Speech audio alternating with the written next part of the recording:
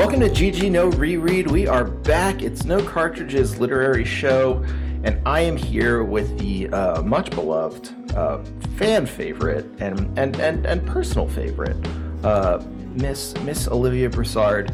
Liv, how are you?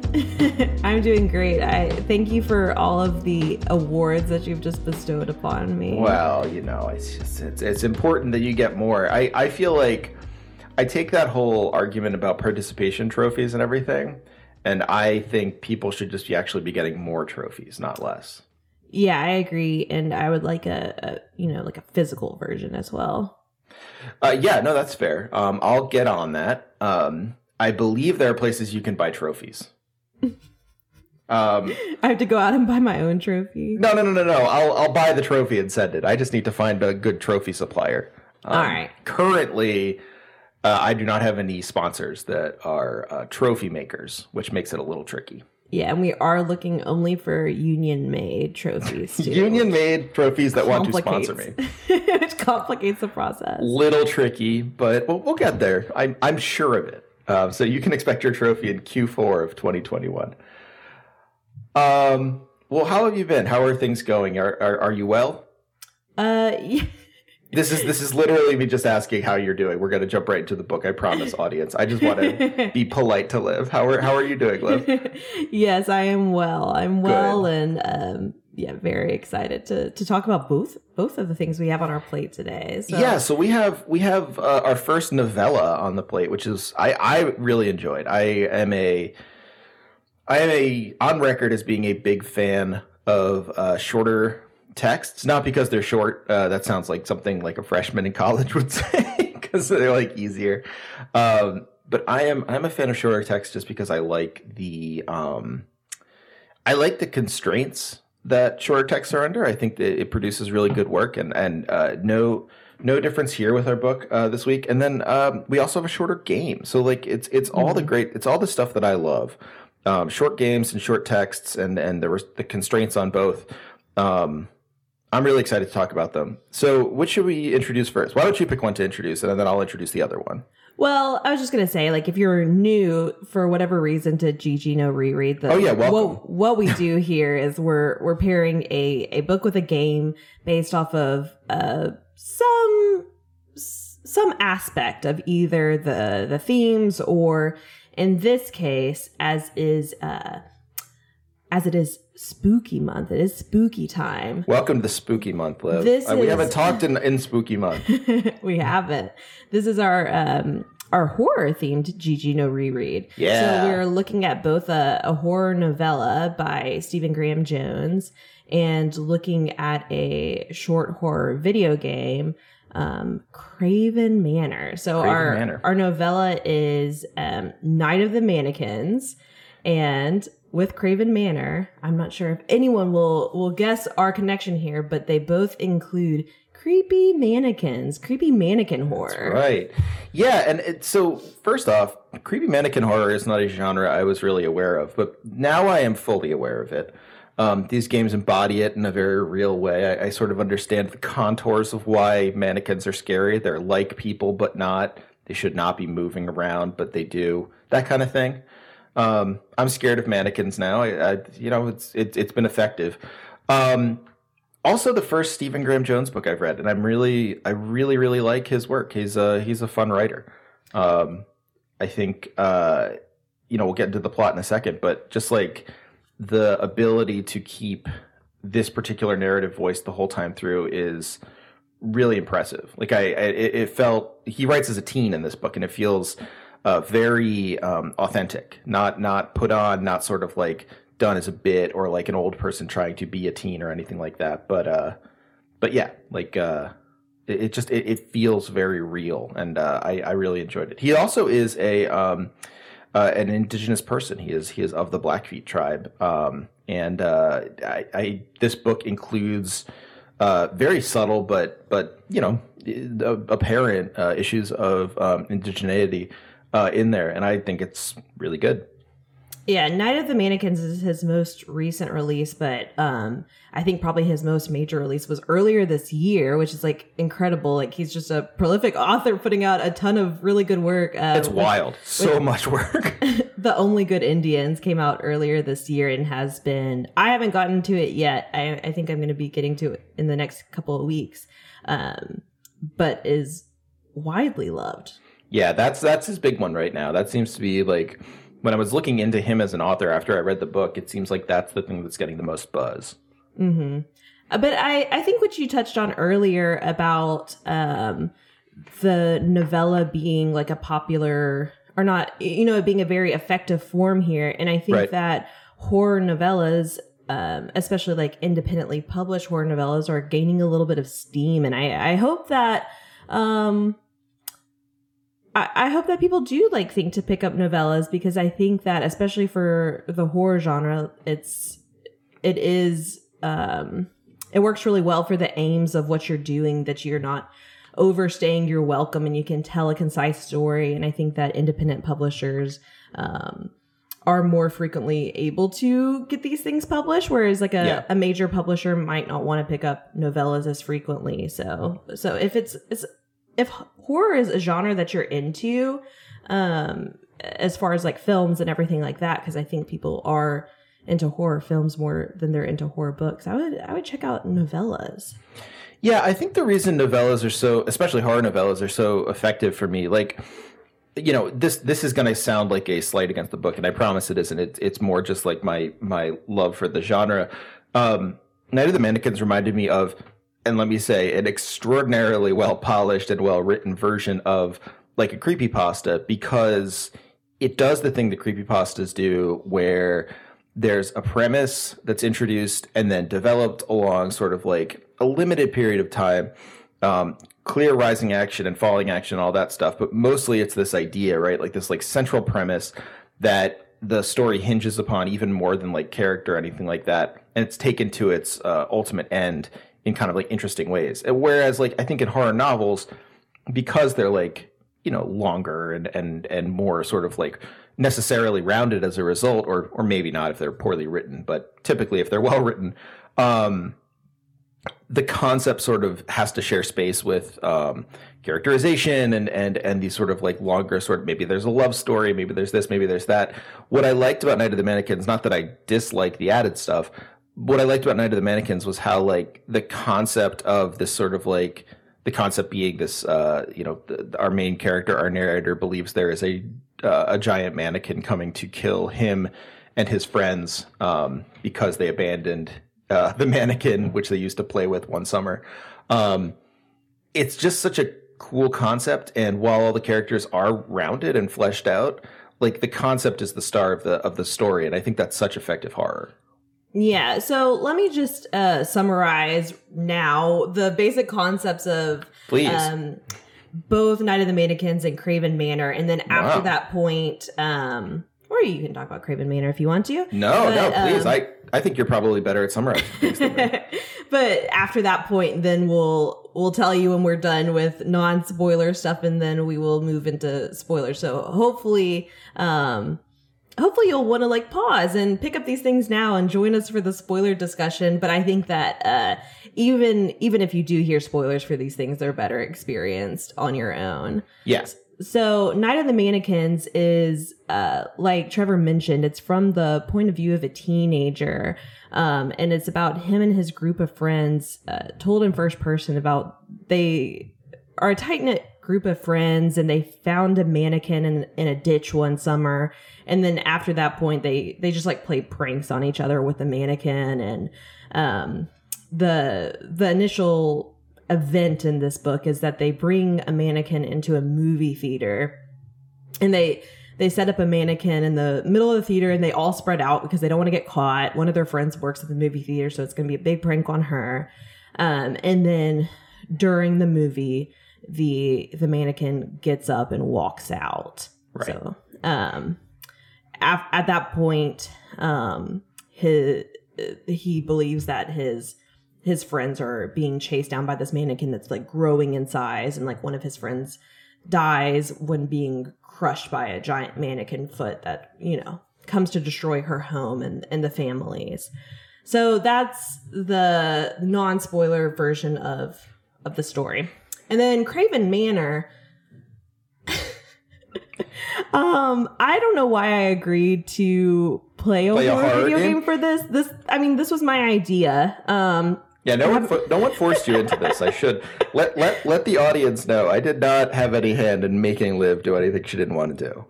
But I thought that this would be, an easy thing for me to do. I love horror movies. I love horror books. I've never completed a horror video game until now.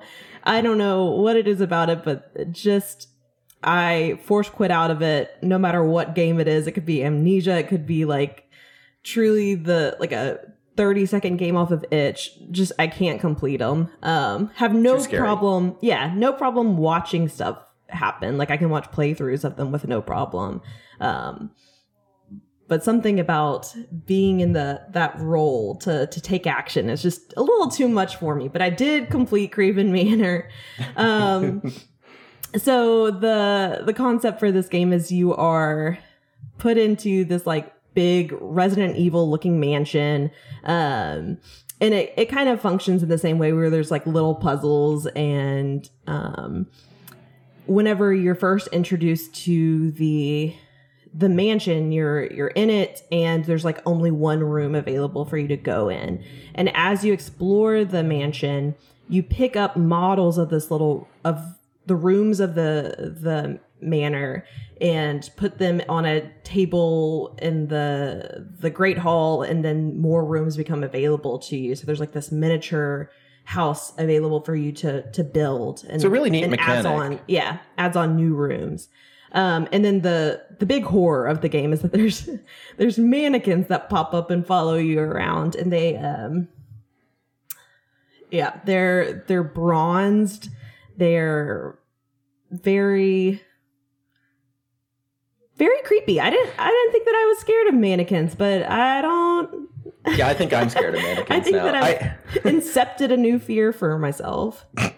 That was smart of you to do right before Halloween. No, I think like the mannequin in this game too plays into the Unity limitations super well, because like it is a Unity horror game. If you are a fan of horror games, you've played a game like Craven Manor before. That's not a slight against it. It is like a lot of games are made in Unity because it's a really good and easy way to make a fun 3D game, and 3D horror games are very popular. But I think the mannequin was a good choice because there is sort of like that slight pixelation. There's a sense of like flatness to the figure, but it works because it's a flat bronze figure. So like it's scary. It's believable. It feels like, oh yeah, this is a real mannequin that's chasing me around. The other thing that's I think is cool about this game and worth mentioning is like you can not just like put the pieces on the table, the rooms on the table, but in fact like rearrange them to like get to different parts of the rooms. Like you essentially are like moving the house around to like, I don't know, access it in different ways. And it's something I haven't seen in any other game. I mean, for whatever you want to say about Craven Manor, I think it's a fun game and it's free. So, I mean, why not? But it is, is it free? Yeah, it's free on Steam. It's about it cost $10 for a while, and now it's free. Yeah. I saw someone saying that before, so I couldn't remember. But yeah, I thought I didn't pay anything for it. But yeah, I mean, it's fun. It's totally worth it to play it. I mean, it takes like an hour and a half to finish. But I will say, like, that mechanic was brand new to me, and I thought really, really inventive. Mm-hmm. It is interesting. It doesn't take up a huge... You would think it would be more important to the game than it is. There's only like one point where rearranging the rooms actually like... Correct, yes. Does anything. Yeah. No, you're right. And I mean, like a lot of student games, I mean, this is a game that I think it was made in SMU, like as a student project. But like a lot of student games, like one of the things you'll notice about Craven Manor is like there are a lot of ideas that, you know, if you had a full team and like, you know, all the resources of a major company or whatever, you could have fleshed out a little bit more. It almost feels like a prototype in some ways, but it is, I don't know, it's good. It's fun. Yeah, I think from here on out, just assume that we will be going all spoilers in. Yep. Because I'm sure it'll be in not in any true order. It's going to be hard to not talk about spoilers from here on out, because both of these games kind of, well, especially the book. Like I would say Night of the Mannequins relies on the spoiler premise pretty heavily. Because like, so the main spoiler of the book is that it's not really a mannequin chasing the people around. Essentially, your narrator is an unreliable narrator. Your narrator is Sawyer, an indigenous boy teenager, I guess, not boy, who is about to graduate high school and thinks a mannequin is killing all his friends, decides that since, his first friend Shanna, who dies, is killed by a truck going off the road, and he thinks that Manny, the mannequin, scared the truck off the road and it hit her house. He decides, we should stop having all this collateral damage, so I'm just going to kill my friends so fewer people are hurt. He's a utilitarian at heart, and goes about this. And tragically, we find out that the mannequin is not real, and he is just doing this horrible thing and justifying it to himself. When did you know that the mannequin wasn't real pretty early on? Or suspect? I guess no. It would be late, but I think that I don't try to figure out like the facts of horror books. That's smart. It could be real. It could not. It could be. I don't think I ever thought it was like a real mannequin that was doing this, but like I don't ever know what spirits are at force in a horror book. It could be literally anything going on.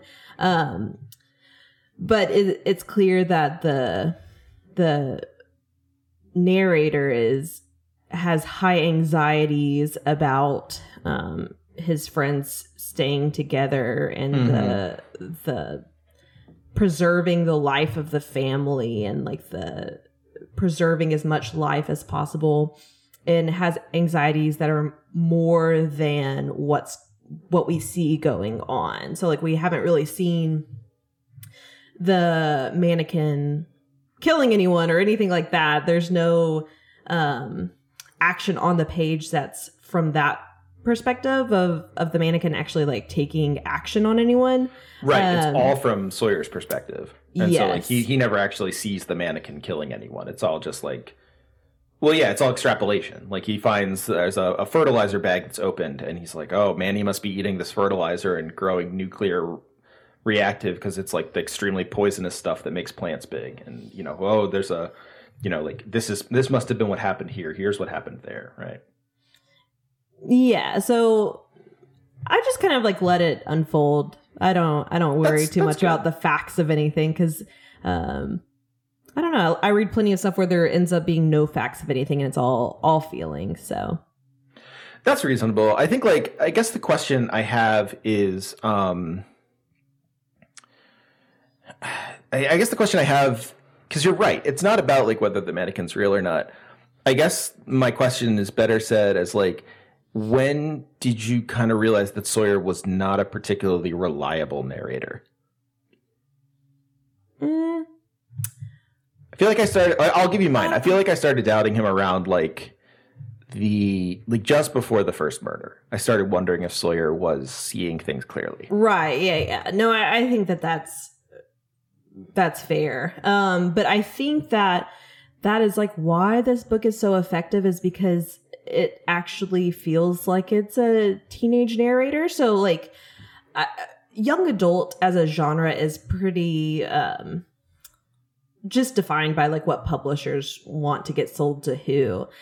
So like I don't think anyone would ever market this as a young adult book, even though it's all about teenagers. And I don't know exactly why that is, but it's like honestly such a, not that I was ever anxious and killing my friends as a teenager, but it feels... I mean, let's all of us have been there. But it plays on like the real teenage anxieties of like, oh, I don't have control. I need to take control. Like, I feel like I'm I know what the right thing to do is, but no one's listening to me. Like it feels so realistic. So Sawyer immediately feels like a unreliable narrator because he feels like a real teenager, and no teenager's a reliable narrator. And so whenever you read something from a teenage point of view and it just feels so like grounded, it's like, okay, well, that's not a real teenager. You know, teenagers are so scattered, and so he feels unreliable, but he feels like a real teenager. Yeah, no, that's a really good way of putting it, because like it is a sense of like you start, I don't know, like doubting him, not because what he's saying doesn't fit the logic of horror novels. I didn't even think about it this way, but you're right. Like the mannequin going up and leaving the theater, the broken bags of fertilizer, the dead friend, it all sets up like a slasher movie. And like in the acknowledgments at the end, basically Graham Jones is like, yeah, I love slasher movies. I watch them all the time. Like my kids watch them. My wife hates them, but she listens to me talk about them. Like I'm obsessed with slasher movies. And, you know, it does have the whole setup of a slasher movie. It should make sense.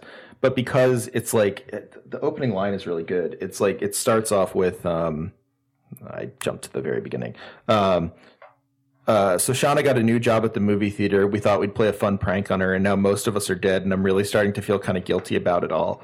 It's just such like it's an immediate sort of like everything's there, right? Where like you get the plot of the book, obviously, but then also this sense of deflection where it's like I'm starting to feel guilty about it all, and then immediately like I'd like to say it wasn't my idea, it's not really my fault, it was kind of me. Like it's very teenager. It's not like it's not, you know, oh, this Edgar Allan Poe narrator is clearly losing his mind and is guilty. Not that I don't like Poe, but you know, this is much more just like this is how any teenager acts. They deflect blame. They sort of like try to see a situation realistically, but kind of like can't quite get out of their own way with it. It's very self-centered. Yeah, it's just like it immediately, you know, the character you're dealing with. You're absolutely right. And it comes from like this like teenage idea of like that there's still like a structure to the world, that like of course it makes sense that he should need to kill his friends so that like the whole family doesn't suffer, because if he doesn't kill his friends then the mannequin will kill the whole family. And just like this like very teenager logic of like, you know, like I have to do what I have to do, and you know, if I don't do what I'm doing, then something even worse will happen. And it's like this very misguided logic, but it just feels so real and reliant on like that teenage hope that there is like a structure to the world. Right. Yeah. And like you know, one of the things we talked about was how like one of the central themes in the movie. So the book, they bring Manny to the mannequin. When they're doing the prank, they dress him up and they bring him to the movie theater. They have to cut him up and like reassemble him in the theater. It's a good prank. And they set him up in the seat just as a paying customer to the superhero movie. Essentially, it's you know, it's the most recent Avengers. It's Endgame. The way they set it up. I mean, no name is said, but it's superhero mashup, the third in a trilogy. Like it's pretty clear what he's going for. And the movie is always kind of like it's perpetually there and perpetually disappointing. Like it's sort of just like background noise or whatever. But the superhero element here is like seems super relevant to what you were saying, which is like every time you watch this movie, someone has to make some sort of horrible sacrifice, right? And even if everyone doesn't want them to do it, it ends up being the right thing to do. And like that logic is just exactly what drives Sawyer the whole time. He's like, I hate doing this. I hate killing my friends. But in the end, if I don't do it, then the bad guys win. Like, you know, and I'm the only one who can do it. It's like, it makes you self-important, but also you're doing something that you don't want to do. It's that perfect teenage, like it hits right in the axis of like, I want to feel really important, but I also want to feel really selfless and like a person who has to suffer for their friends. Like it really is kind of like the ultimate teenage slasher. I think that Craven Manor is kind of the opposite. Like they're both about obsession and yes, and the destruction of the home, and that like Craven Manor is all about like the house being put together one little piece at a time. And so it's like thinking about like a home as wholeness, and Night of the Mannequins is thinking about the family as wholeness, and but whereas Sawyer has the best of intentions, Mr. Craven does not have the best of intentions. No. I mean, they both are. So Craven of Craven Manor is this fellow who I mean, we learn eventually he's killed his parents. He's obsessed with death and the soul, and like, you know, the idea of essentially alchemical transition of the soul into other bodies and stuff like that. Like the mannequins do move in Craven Manor because they're infested with spirits of the dead that Craven has filled them with. But like Sawyer, the one thing they're similar, right, is I'll say the one similarity, and then I'll let you go into the differences, because there are many of those. But I'd say the one similarity, because I don't want to forget it, is they both are fascinated with this idea of utilitarian thinking about life, right? Where like for Sawyer, it's like, I have to kill my friends, and it's awful, and it makes me feel really bad. But if one person dies instead of two, you have to do that. And Craven's like, yeah, like, sure, I guess like people are going to get mad at me because I killed all these homeless people. But if you think about it, like, they probably weren't really doing terribly much anyway. And this is actually pretty important for me. So ultimately my life means more and is more utilitarian. Like I'm doing science and these people aren't. Like it is the sense of like what has the most utility when looked at in terms of like a human being, which is, I mean, naturally horrifying. Yeah, I think that overall that Night of the Mannequins has a little bit more respect for the body. There are gruesome murder scenes, but it's always from like this very like you were saying, like kind of like most utilitarian like point of view, where it's like killing them in just like the most effective way possible, which frequently becomes very, very gruesome and his reasoning for how he's killing everyone. But the Craven Manor deaths are a little bit more sadistic, and just having these mannequins that now have spirits inside of them, it's just a little bit more haunting, I think, than a death. It's a bit more like when I agree, because like it feels like, so the first person Sawyer kills is his friend Tim, and Tim, like, it's hard for him to do it, and he kind of like makes a lot of noise, and he's like, oh geez, everyone's gonna find me. So he's like, but you know, they can't think that Tim just killed himself because that would depress them. So he like pins him up on the wall, and like it's gruesome, but he's like, oh, they'll just think it's some sort of like weird serial killer out there. And ultimately that's what happens, kind of, but like it's all like in his head. He's like, there's no significance to this other than I want to throw people off the trail. Like, I don't have any reason to pin him on the wall, but maybe someone would. Whereas like with Craven, it's like all the deaths in it are very much coded like something from, you know, like Seven or something like that, where it's like, it's dark, like all the ways people die. Like he kills his father by putting his head in a vat of bronze, and like, you know, like stuff like that, where it's like, it is very troubling and sadistic and scary in the way that a slasher movie can be, like with inventive deaths. Whereas Night of the Mannequins always undercuts that, right? Like all the invention in the deaths is always like, oh, this was a mistake. Or like when he kills Danielle, his friend in the theater, and someone sees him in his mannequin mask and blank face is born, he says. Like, blank face never comes up as an idea again, except that people know someone's killing people. But he's like, oh yeah, I guess I created a horrifying persona named Blankface. It's not important. Moving on. Like it all is incidental to him.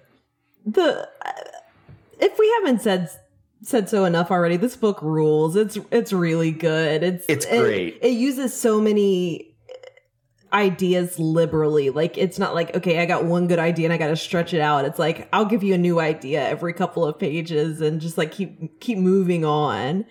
Oh, it's so good. It's great. And I think, like, you know, the one thing I really love, I will say this about Craven Manor. It is an interesting game, and you know, there's more to say about why it's an interesting game, but plot-wise, it is it's pretty standard, I would say. Like the concept's cool and everything, but it works how you would expect it to work. Like the scary notes are around the house. You're in the house. You're kind of going through it. Eventually, you run into the mannequins and have to fight them. House starts burning down. The ending is kind of obscure. There are two options for the ending, and both are sort of like a little bit obscure, a little bit strange, very Stanley Parable-esque in that way. But like the last bit in like every moment in Night of the Mannequins undercuts a slasher trope, and like it's clear that it's able to do this because Graham Jones is just like so he knows so much about slashers. And like my favorite was at the end when you find out Shanna has been alive this whole time. It's probably been her sneaking into the fertilizer bags or looking for food and stuff, scavenging because a truck hit her house and killed her dogs and family, but she wasn't there. She just like escaped or was like destroyed. It doesn't explain it, right? And she finds Sawyer and says like, you know what, Sawyer, Manny's not alive, and I can tell you why Manny's not alive. And Sawyer's narration is like, I didn't want to hear it. Like, I didn't want to know, like, if the mannequin was in the break room or, like, they found it in the bathroom or whatever. I didn't really want to hear that, so I just ran away. Like, you don't get the resolution. He's like, I didn't really want to know the resolution, so I peaced out and ran over to the lake and waited for Manny to take me. Like, you don't even get the resolution that you would normally get in a slasher because the protagonist doesn't want to hear it. I thought that was like an amazing undercutting. Like it's like the trope set up and he's just like, yeah, but you don't get that. I thought that she did tell him and that he killed her right then. No, he didn't kill her. Shauna survives. No, I thought he killed her at the end though, whenever she was telling him about what happened. Let me see. So hold on, let's find out. It was like a little bit obscure, like it kind of like jumped around, and then it said like something like, "But she's already dead," and then he like bounces. I thought he was saying she's already dead because she was actually dead, like she had died in the thing. So like she says, yeah, okay, so that makes sense too, because it didn't. Her death isn't played out, but I was thinking like he was like, "Oh, I don't want to hear this," and just like killed her really fast and bounced. Yeah, so JR is surprised. He kills JR, his last friend. And yeah, she says, I know what you're the one doing it, Sawyer Grimes. It was Shauna. What? Shaking my head, no about this. She was still alive, and it meant, I shook my head, no, this couldn't be her, except there she was, right? And talking, and she says, he says, you're alive. And he says, I thought Manny killed you. I thought you were the first, but I've only been doing this because if I don't, then he'll kill our family, Shanna. But I've been ever since you. I've been saving everyone. And she says, let's see. I'm just like moving on here. I don't know what you saw, but it wasn't him. Do you know how I know Sawyer, cousin of mine? Do you want me to tell you? She said, I fell back away from this. I didn't want to hear about the mannequins and Lost and Found down at the movies. I did not need to hear about any mannequins wearing green visors in the break room. I did not need to hear anything remotely like that. Oh yeah, so like, yeah, he hit her. The joystick handle caught her across the eyes, but it blinded her long enough for me to run through the swirling debris. And he says Manny's doing it, but it's actually a tornado. But it's just this last thing where he lays out the options, right? He's like, the mannequins in the Lost and Found, mannequin wearing green visors in the break room, all the stuff that you'd hear, like, I know Sawyer because I saw him, he was in the break room. Like, that's how he moved. It doesn't matter how he moved. Sawyer's just like, I don't want to hear that. See, I interpreted that as her telling him that, and he's like, I don't want to hear that, but she is telling him.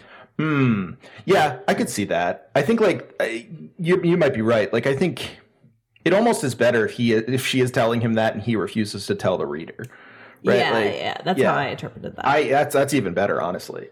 But yeah, it's just a great moment because I feel like, you know, I compared it to creepypasta before, but like the one thing creepypasta always does that I hate is, well, except the very best ones, but like it insists on telling you the story, like it insists on revealing everything to you, or it does obscurity in a way that doesn't work. And in this case, the Sawyer just withholds this from you. He's like, you know what? We're not going to go there. I'm not going to give you denouement. I'm going to go to the pond and still ask about Manny, even though everyone's pretty sure it was not Manny the whole time. But yeah, what did you think about the ending of Craven? So you mentioned there's two endings, which I was not aware of. What ending did you see?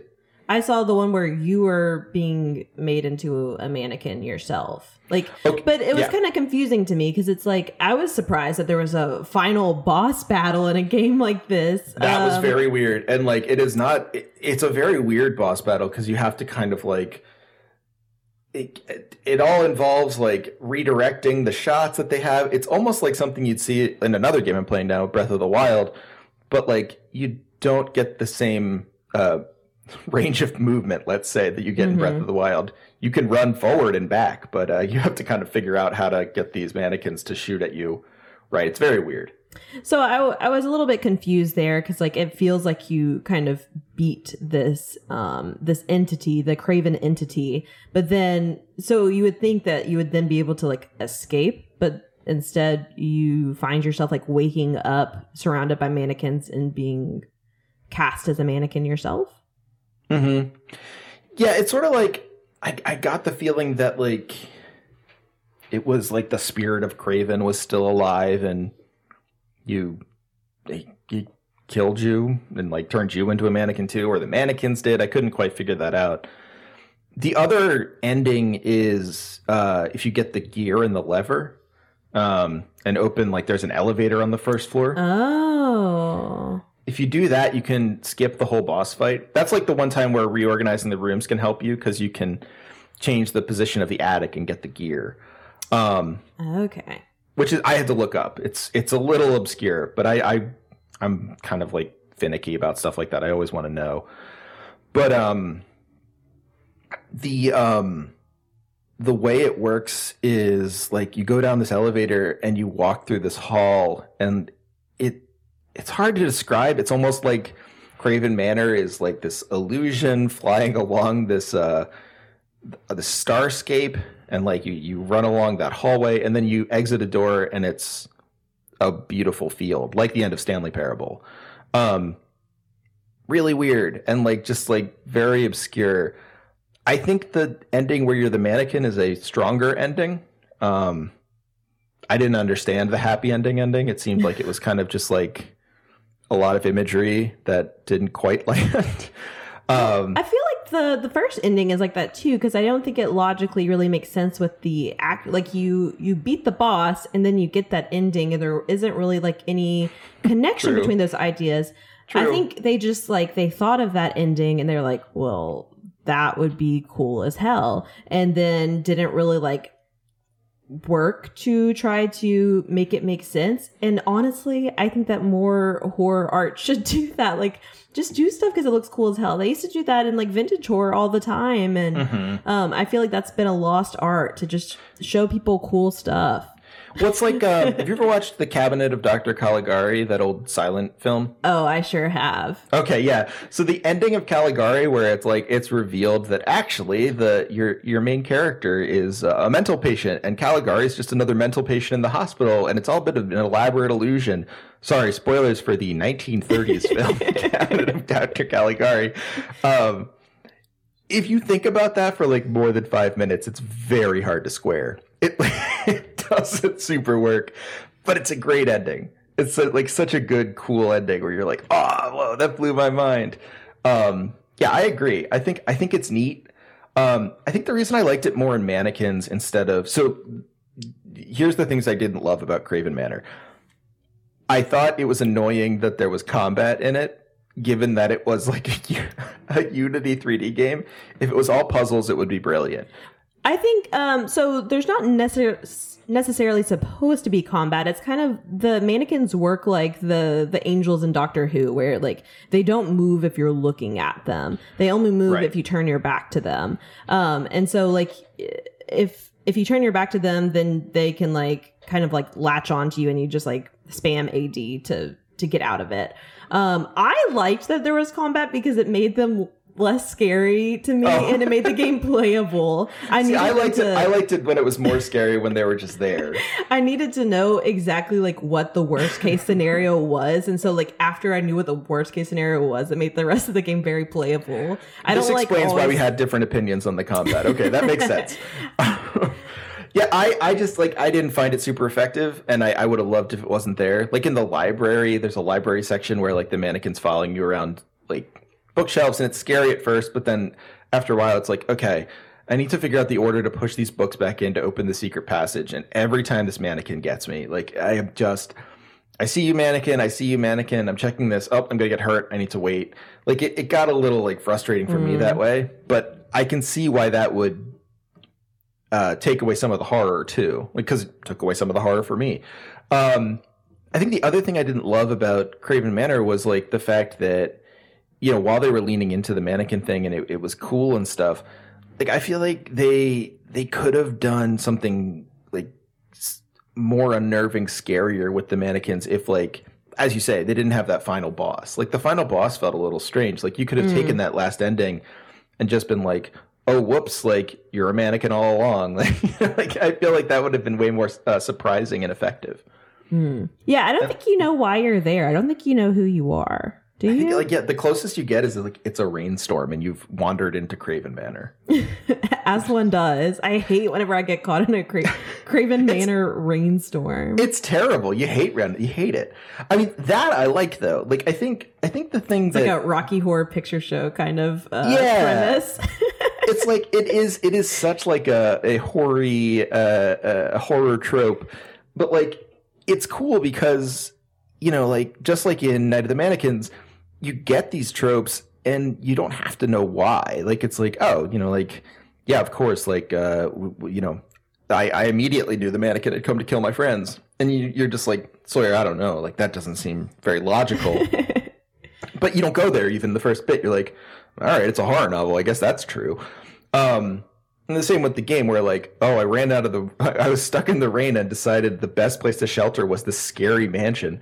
Like you're just like, yeah, okay, that makes sense. Like I think horror premises are fun when they're just thrown at you, right? Yeah. I do like whenever horror, I think, so what you didn't like about the combat was that it explains too much about how the mannequins function, and that makes it less scary. Yeah, it makes them sort of like functional in the midst of the game. Where like I don't know, like I'm thinking like, okay, like what is the computer going to do when I move around the corner here? Like instead of thinking like, ooh, that's a really scary image, it's just like thinking about strategy. And for me, I liked it just because it made me able to play the game. I don't think that it was necessary. I think that you're probably right that it makes it weaker because it makes it less scary. I only liked it because otherwise, I don't think I would have completed the game.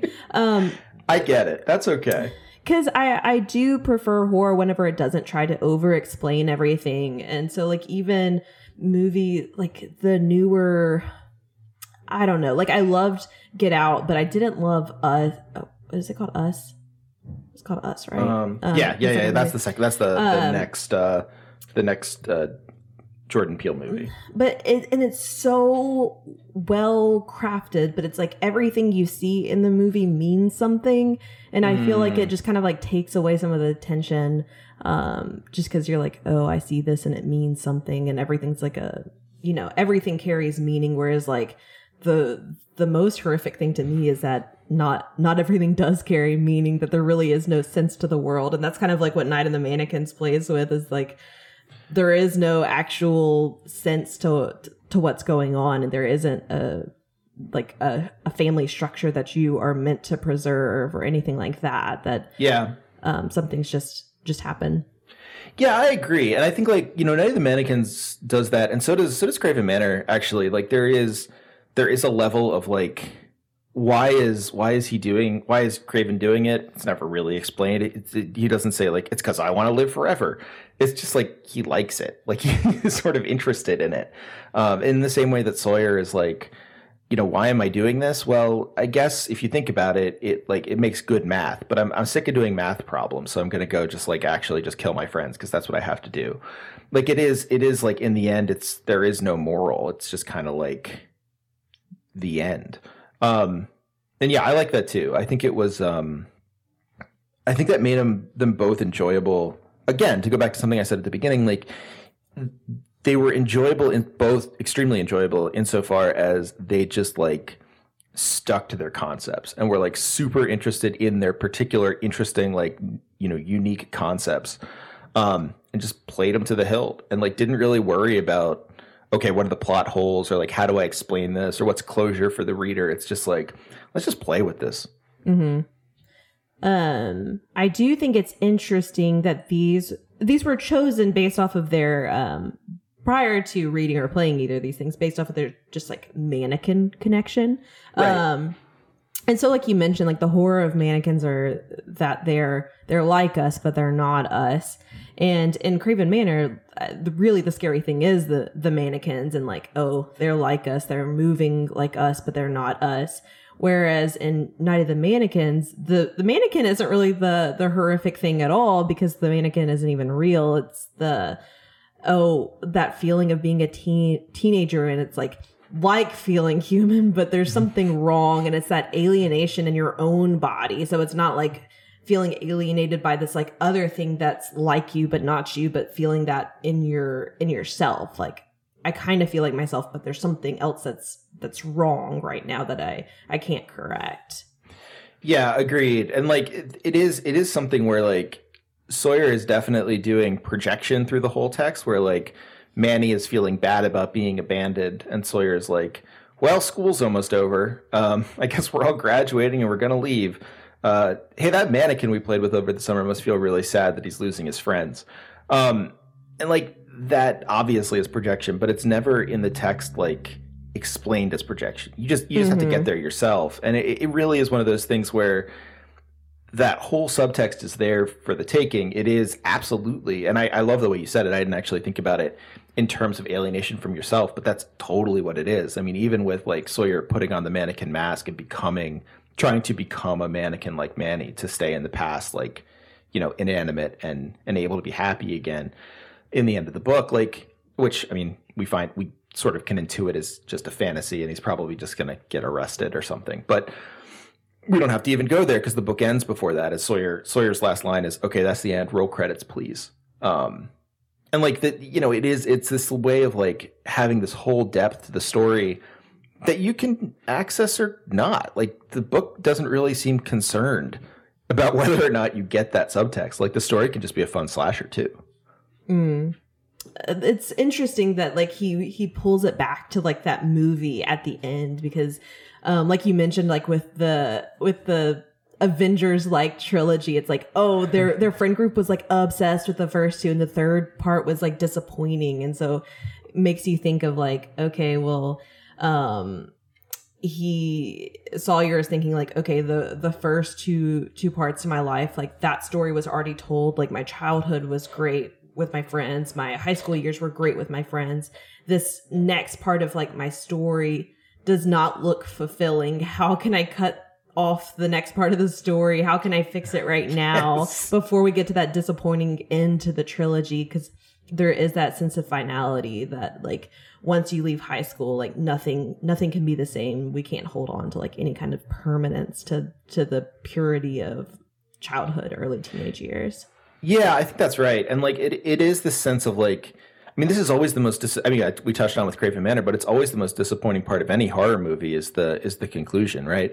Like, all the best, like most memorable endings of a horror movie are, and like, I mean, this is like the actual ending, because if you think about something like Psycho, the memorable part of that movie is finding Norman Bates' mother, which is not the end of the film. You know, like the memorable part of a lot of horror films is not the end of the movie. It's like, it's sort of like something in there that's interesting, or like a character or whatever. I think like the only memorable endings I can think of that really work, I mean, even like my favorite movies, like I think the Texas Chainsaw Massacre is a masterpiece, like one of my favorite actual just plain old movies. I don't like the ending that much. I think the concept of the ending's great. The execution's kind of like whatever. Most of them are just like, you know, Jason's hand popping out of the dirt or whatever. Like, you have like the cliches, but horror almost never is fulfilling when it's explained. When you actually get the mystery explained to you, it's like, oh, okay, I guess. It's not nearly as scary anymore. And so like this being like, how do I avoid telling the bad part of the story? Story ends here because I decide is super clever. Mm-hmm. And very, very in line with the narrator. It's so good. This is a good horror book. It's really good. And I feel kind of bad for Craven Manor because like Craven Manor is like, I mean, within its own genre of like a bunch of kids making a game and you know it having like, you know, a small labor pool and no budget, and just like it's a neat game. Like it's really fun. I think Craven Manor, if you're into horror games or think you might be into horror games at all, I do think it's really interesting, and I think that it's one of the more accessible games to get into because it's free. It's about an hour long. It'll play on any computer. Yeah, so I would definitely try it out, and I think that you'll quickly get kind of the gist of the gameplay within like the first 10 minutes, and see if it's something that you're into. It is.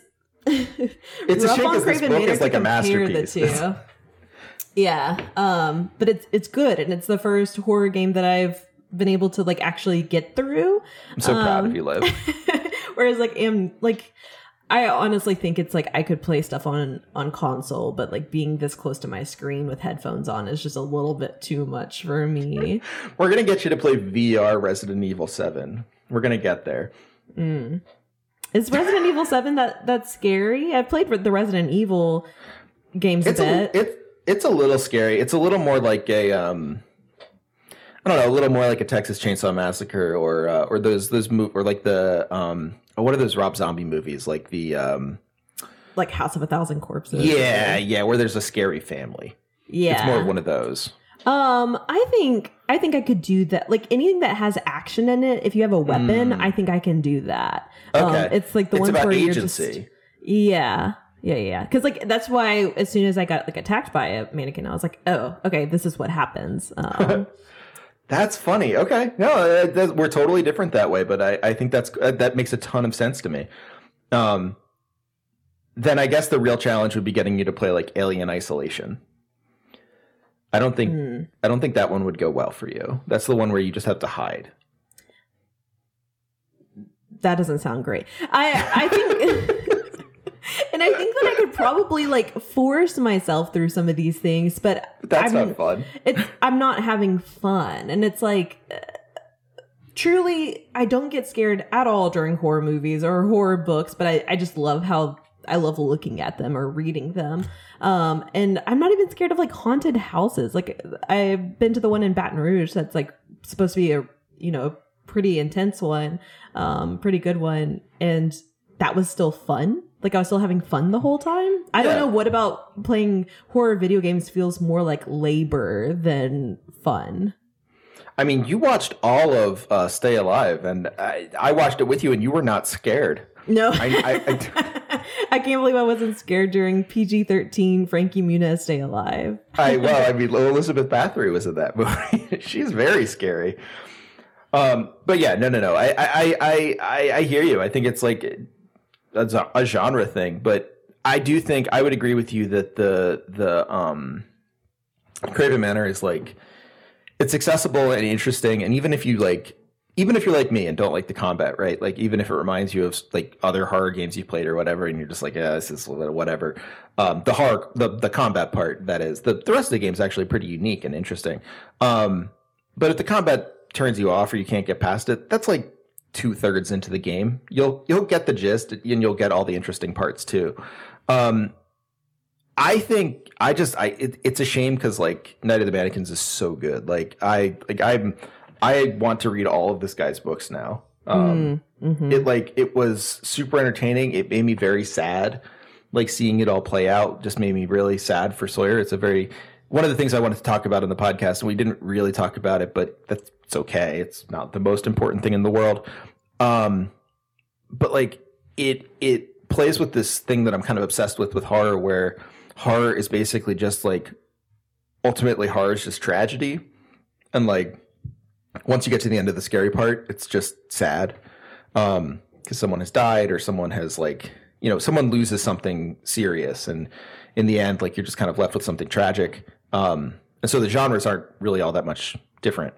And I think Night of the Mannequins is like a perfect kind of combination of like horror, comedy, and tragedy, just all kind of like playing with each other all the time. Like you never you always feel a little, or I did anyway. I always felt a little off balance reading it, not in a bad way, like in a way that I was excited to see what happened next, but like I cycled through emotions a lot in that book. Yeah, and it's just very relatable, where you may not like, I don't really relate to anything in Craven Manor, but I can relate to just feeling very strange in your own body and wanting to preserve the way that things are, and being overwhelmed and just with the changes in life, and knowing that changes are going to happen. And it seems like, I don't know, it seems like Sawyer was like the only one really kind of acknowledging that the change was going to happen, and that was maybe frustrating for him, that he was the only one that's even like paying attention to the fact that, you know, like this is kind of like the end of a chapter in their lives. So yeah, and neither of us are the people to talk about this, but I think like one of the interesting things about this also being indigenous literature is like, you know, there's this level of I feel like there's a lot of expectation when people of color write about other people of color, that like it'll be or I think a lot of white people would expect it to be like tragedy or deprivation porn or something like that, where it's like, you know, this is a person who never had anything in life, and they sort of like they made it by the sweat of their brow. You know, based on what you read in college, a lot of that is like that. Native Son's like that. You know, Native Son's the ones that are coming to mind. I don't have to list all the stories you've read in college, but I think what's interesting about Sawyer as a character is he's the one of the characters that is most likely to just like have a good life. Like he's taking AP classes. He seems like he's going to go to a decent college. His family seems like totally functional and good. Like his friends all seem okay too, but some of them have better lives than others. And like Sawyer just seems like a totally normal kid. And it's still like about his struggle. Like it's not about like you know, find the kid who is most tragic. It's like just pick anyone. And you know, his identity as a person of color plays into it definitely at times, but it is also like not something you can point at and say like that's who this character is. It's just like so sympathetic and nuanced, and like again, like I'm not the person to talk about whether, you know, it speaks to a native experience or not, but like it certainly is not token. It's not tokenizing. Let me say that. Well, I mean, I think that it's any work by an indigenous author is from with that aspect. Of course, that it doesn't have to explicitly say anything to still speak to that point of view, just because that is his lived experience. That's a good point. I mean, I guess what I'm saying is more from the perspective of people who haven't read a lot of work from authors of color, which I mean, there are a lot of people who haven't. Like, I feel like there's an expectation, and it feels like Graham Jones kind of flouts that expectation in some ways that are really productive. I don't know, but you're right. I mean, like it wouldn't matter if you did or didn't. It's just I don't know. Like I just kind of like everything about this book. I think it's a really great book. It is. Yep, it is. Everyone read it. Go buy it. Yeah. It's not expensive. It's short. Yeah, you really. It's got a cool cover. It'll look great on your shelf. Oh yeah, absolutely. And if you go follow Graham Jones on Twitter, he only has like 5,000 followers. You could probably be his friend. That's what I'm hoping anyway. But yeah, any final thoughts on these, Liv? I'm happy to have picked both of these. They honestly, after being chosen for kind of it's kind of the same thing that happened with A Constant Hum and Firewatch, where it's like I kind of picked them based off of this like one aspect. So like the forest fires and mannequins, and like they ended up being able to explore a lot past the surface level for both of those things. And so I'm very, very happy for how these married together for discussion. So yeah, I agree. I think once again we have Once again, we've absolutely killed it. Just 360 no scoped these readings again. Absolutely. Once again, we've proven that we just don't miss. Well, yeah, no, this was really fun. I absolutely, both of these were a treat. And, I mean, all the novels we've read outside of Zone 1, which was not so much a treat, but okay. But I am still thinking about it. I do want to like keep looking into like, did I miss something? Not that I would have enjoyed the book more, but like, did my non-enjoyment of the book make me miss something? Zone 1's the perfect example of a piece that takes its concept and says like, okay, now we got the concept down. Let's go investigate like the backstories of these people and like have them talking a little bit more. And you're like, no, go back to the concept. The concept. Do it again. No, like it does not do the concept enough. Maybe that's the lesson of this horror-ween this year. But that's what I'm going to start calling it, just to be a real cool guy. But no, like I was surprised and pleased with this novel, and I'm thinking, I'm surprised because I'd never heard of Graham Jones. Not surprised that it was good because you suggested it, but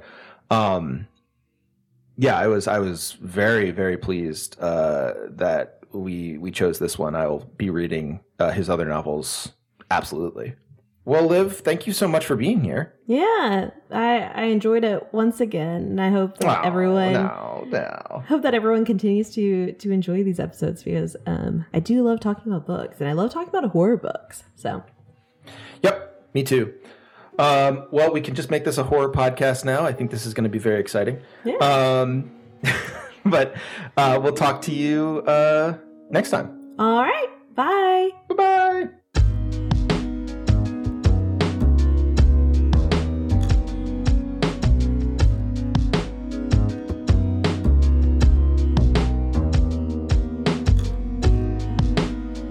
Hey, thanks for listening to No Cartridge. If you'd like to support us further, please consider going to patreon.com/nocartridge or for a one-time donation, paypal.me/Hegelbon, Hegelbon. It's really, really helpful for all of us to be able to support the many people who make the show, myself included, but also our producers and various co-hosts and writers and artists. Thank you so much for listening. Please remember to like, subscribe, share, any of those things that would let other people get the quality video game analysis that you've grown accustomed to.